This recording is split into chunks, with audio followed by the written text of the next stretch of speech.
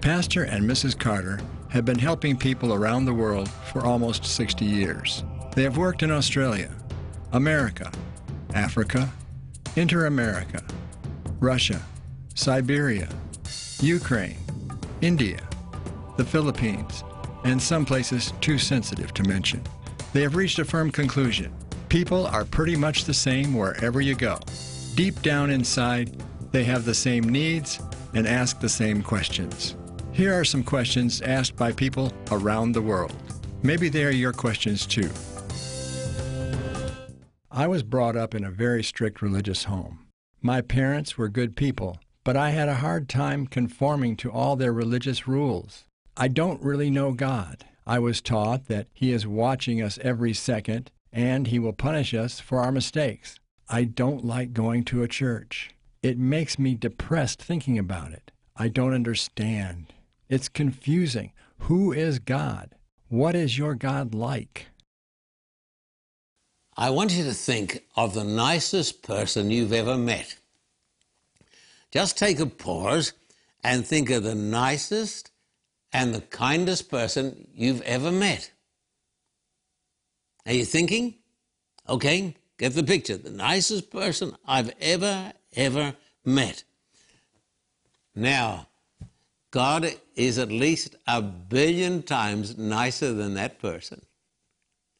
God is a very, very kind and a very, very nice person. Now, Jesus, who was God in human flesh, was not like the religious people of the big church in his day. Those people put Jesus on the cross. But Jesus was warm and kind and forgiving. Children loved him. He said, "Let the little children come unto me." So I want you to get this into your mind, my friend. The God whom I serve is the most wonderful person, the kindest person, and the best person. And somebody said these words. I don't want to offend my religious friends because I guess I'm a religious person. I'm a pastor. But God is not a religious person in the term of a religious person. God is not a sanctimonious person.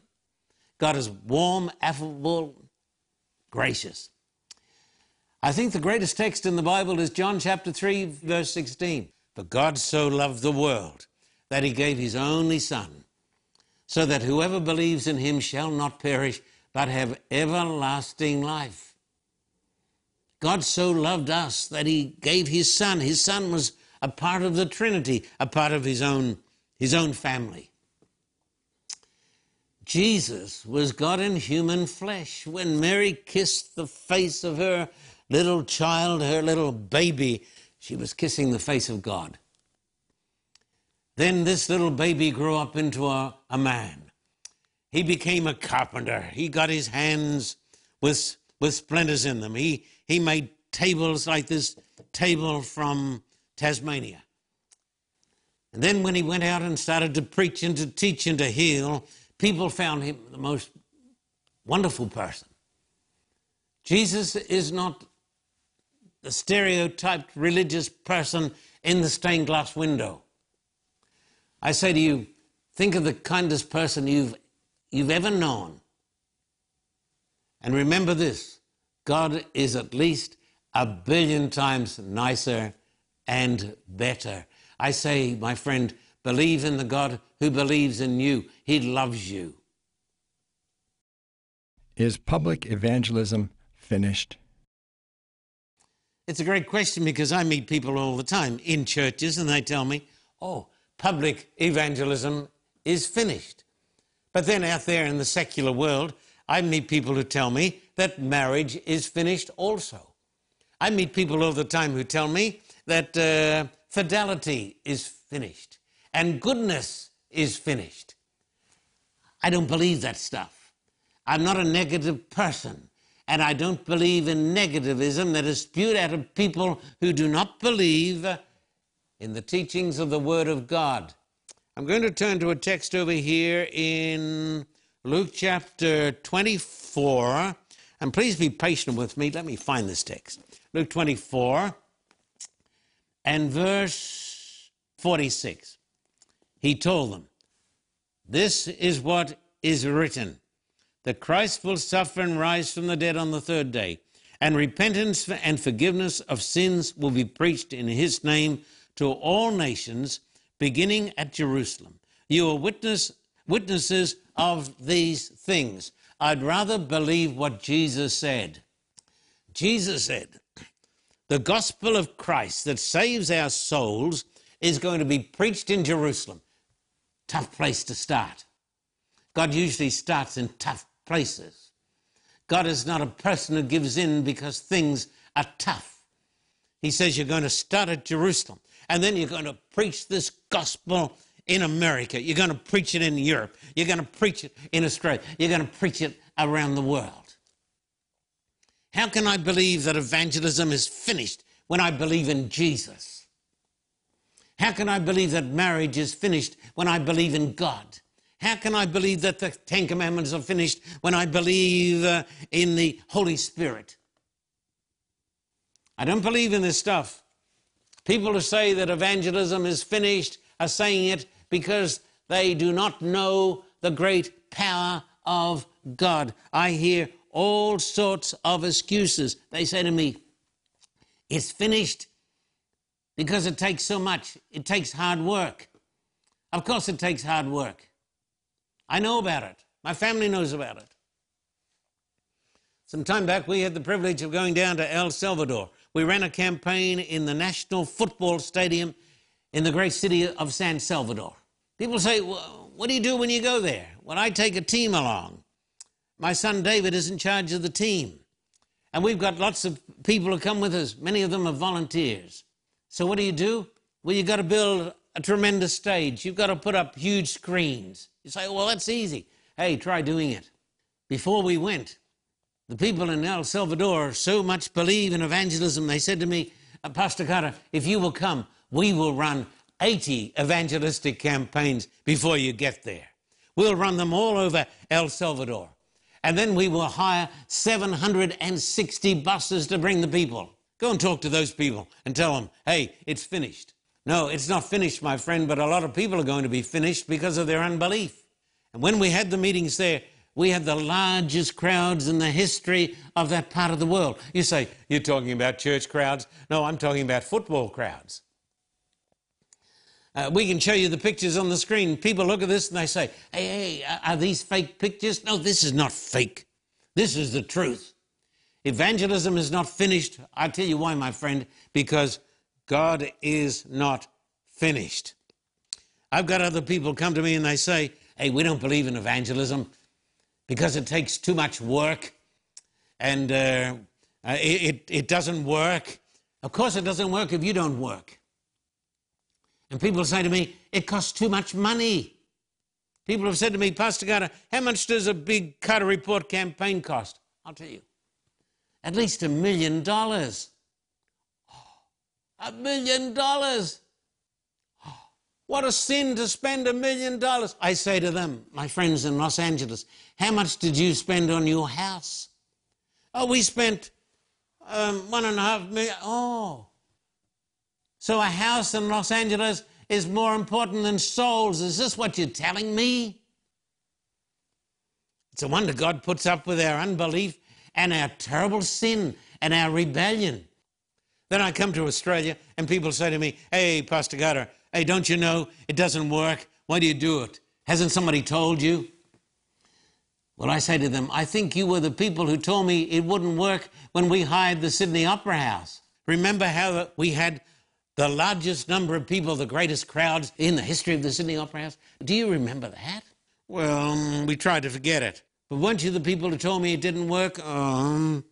Well, it worked then, but it doesn't work now. I want to tell you, my friend, it doesn't work because of our lack of faith and our lack of commitment to Christ. But I want you folks to know this, and I'm talking now to my marvelous friends and my supporters around the world.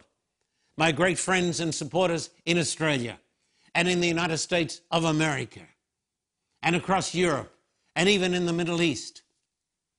You know that together we've run campaigns in Russia and in Ukraine where we saw the largest number of secular people attending religious meetings, possibly in the history of Christianity. You say, no, I don't believe it. Well, it's true. Millions. Communists, atheists. We saw it in India. Hindus and Muslims. People come to me and they say, well, they're not going to come. When they come, they say, well, they're not going to stay. When they stay, they say, well, if you baptize them, they're going to fall away. Think of our terrible sin of unbelief and our lack of faith. I thank God for my marvelous supporters who believe in the Bible and who believe in evangelism. I say to them, thank you. And to the rest I say, I'll pray for you.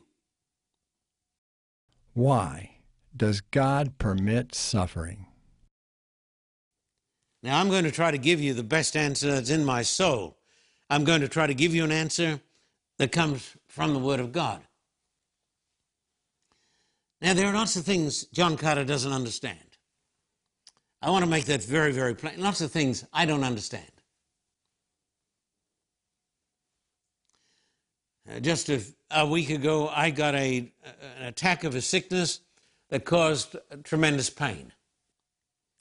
I've had this attack now for 5 years, every few months. I've come to know what pain is like. This is a world that's full of pain and suffering. And the question is, why does a good God permit all of this bad suffering?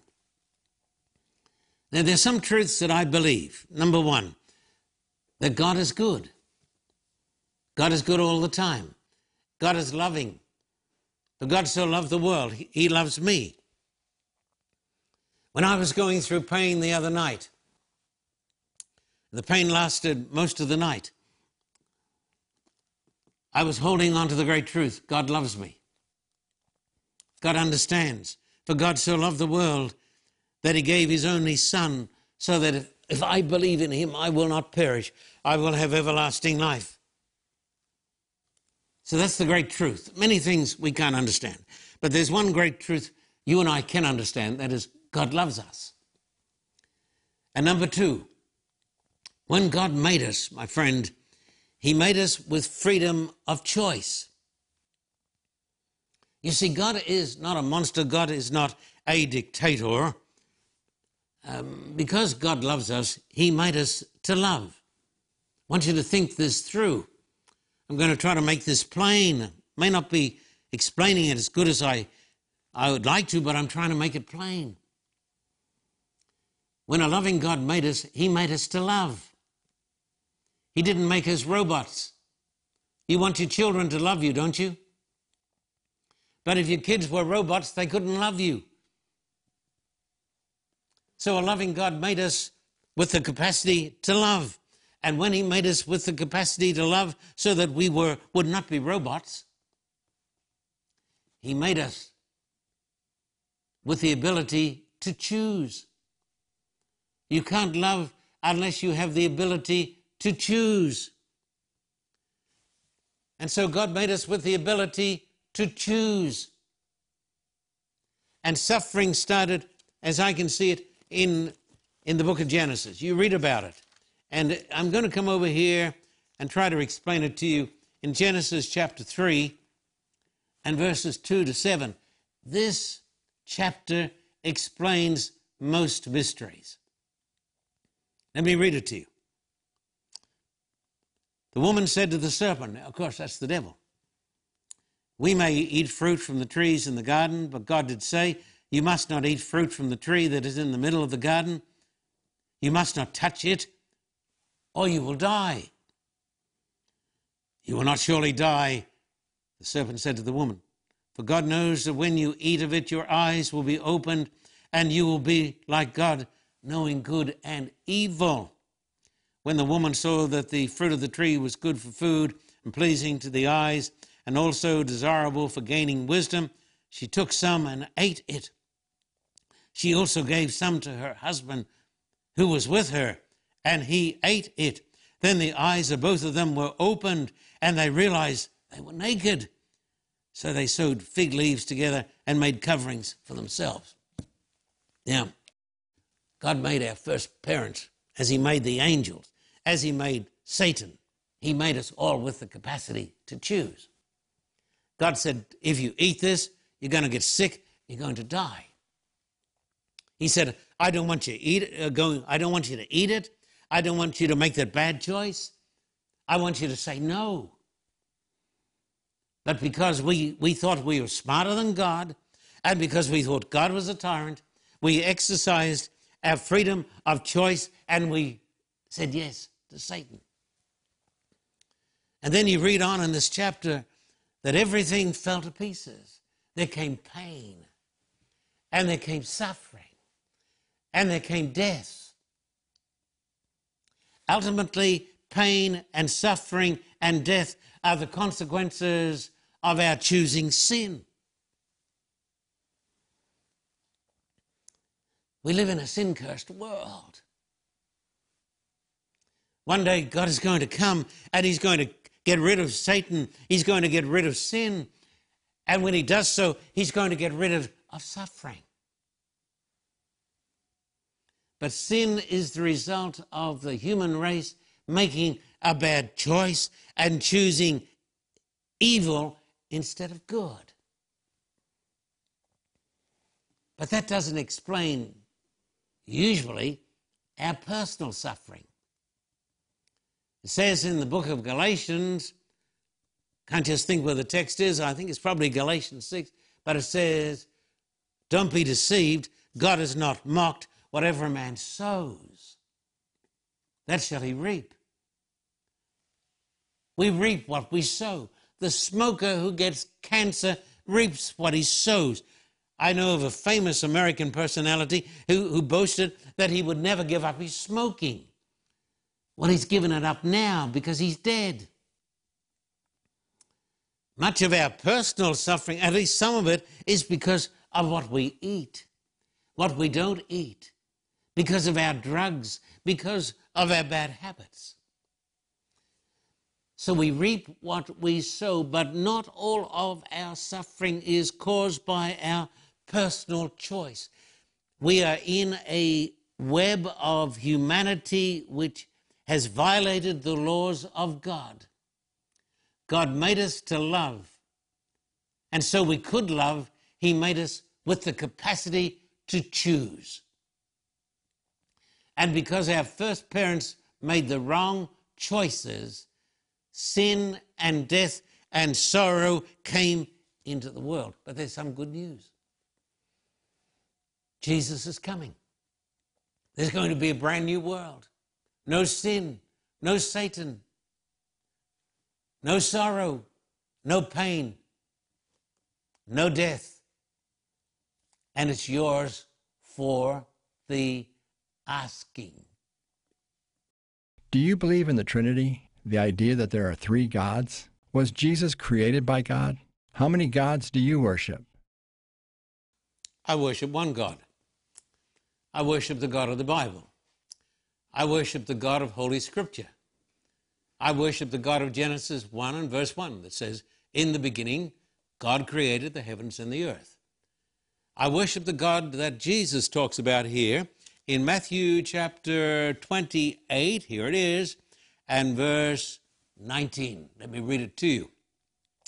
Therefore, go and make disciples of all nations, baptizing them in the name, singular, baptizing them in the name of the Father and of the Son and of the Holy Spirit. Hey, there you've got the blessed biblical Trinity. Jesus didn't say go and baptize them in the names of the Father, the Son, and the Holy Spirit. Jesus said baptize them in the name, singular, the Father, the Son, and the Holy Spirit. The Bible talks about the Father, and the Bible talks about the Son, and the Bible talks about the Holy Spirit, and the Bible says they are all God. Hey, you say to me, you're confusing me. No, not trying to confuse you. I'm just trying to tell you what the Bible says.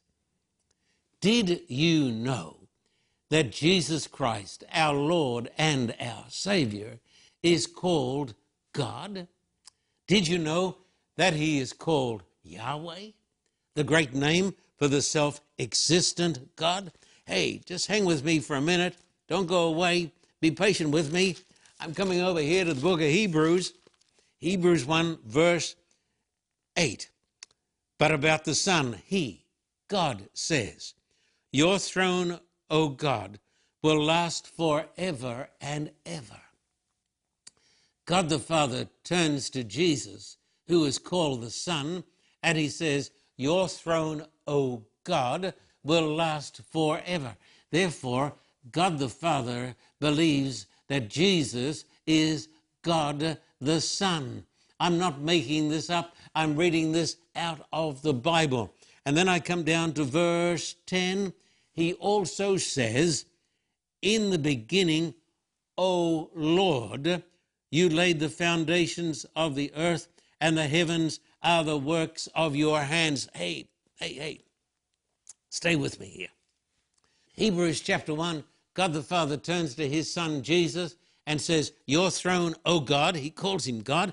And then God the Father actually calls Jesus by the term Yahweh.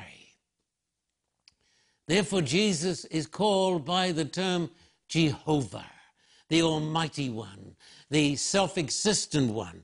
God the Father did not create Jesus because Jesus was a part of the Godhead and had no beginning.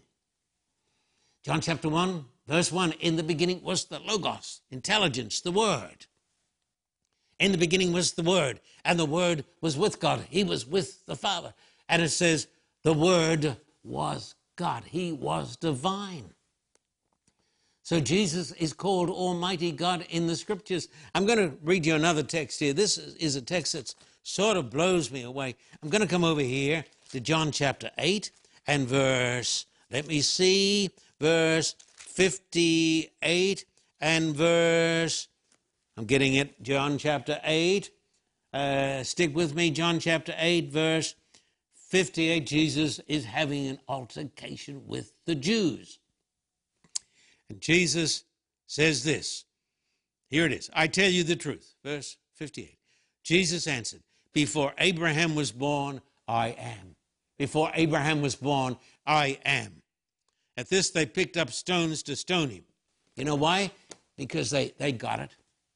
You and I may not get it, but the Jewish people got it.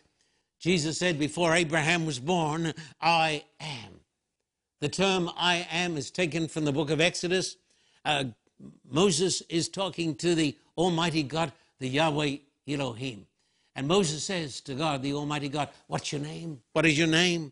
Oh, great God, what is your name? He says, I am that I am. Go tell the people, I am has sent me to you. Go do this, Moses. My name is not I was. My name is I am. He is the self-existent God. He is the one who never had a beginning. He never has an ending. The Bible tells us that this great I am in the person of Jesus Christ actually became a man. Wow. Blows me away. Jesus forgave sins. Only God can do that. Jesus is God in human flesh. You say to me, but I can't believe, I don't understand this. Hey, I don't understand it either. Do you understand electricity? Do you understand eternity? Do you even understand what a molecule is? Do you understand what a cell is? A lot of things we don't understand. But I don't understand this doctrine of the biblical Trinity, but I believe it because the Bible teaches it. Then the Bible talks about the third person of the Godhead, baptize them in the name of the Father and of the Son and of the Holy Spirit. Don't have too much time for this now. But the book of Romans tells me that the Holy Spirit has a mind. He thinks. He moves. He's got compassion. The Holy Spirit has the capacity to love us. He knows everything. He is a person. And the Holy Spirit is called by the name of God. And you can read this in the Bible, in the book of Acts. So I don't believe in the pagan idea of the Trinity. Of course I don't. I believe in the Bible idea of the Trinity. I believe that God the Father is Almighty God.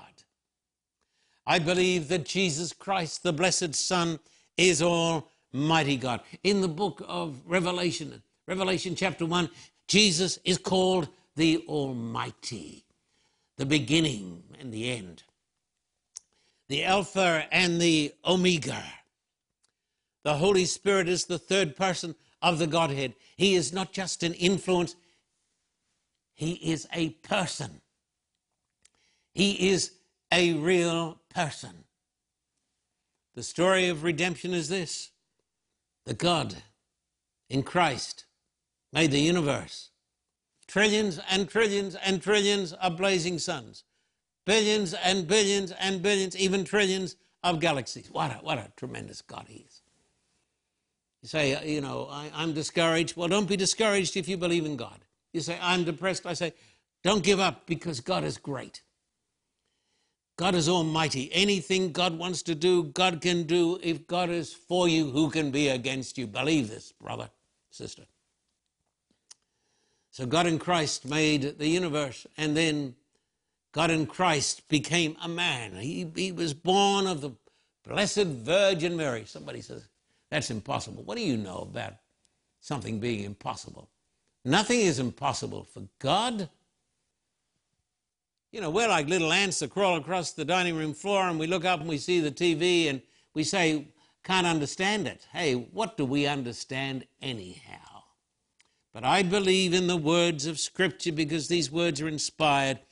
And the Holy Spirit is the third person of the Godhead, who is the active agent in creation, who leads us to Christ and to repent of our sins, and who leads us to salvation.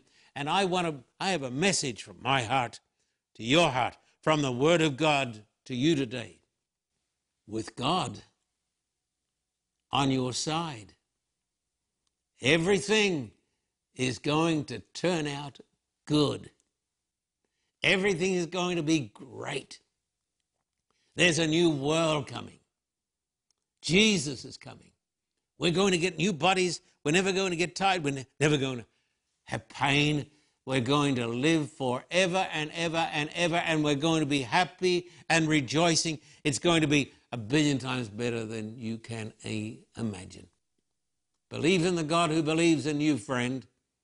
This is John Carter from his home, from his study, from his table with his books, saying, thank you for joining me today, and may God bless you over and beyond all you can ask or think.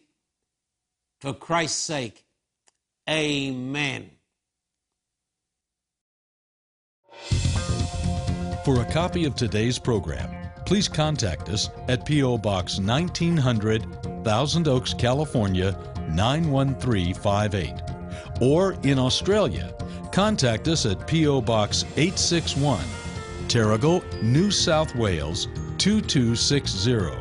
This program is made possible through the generous support of viewers like you. We thank you for your continued support.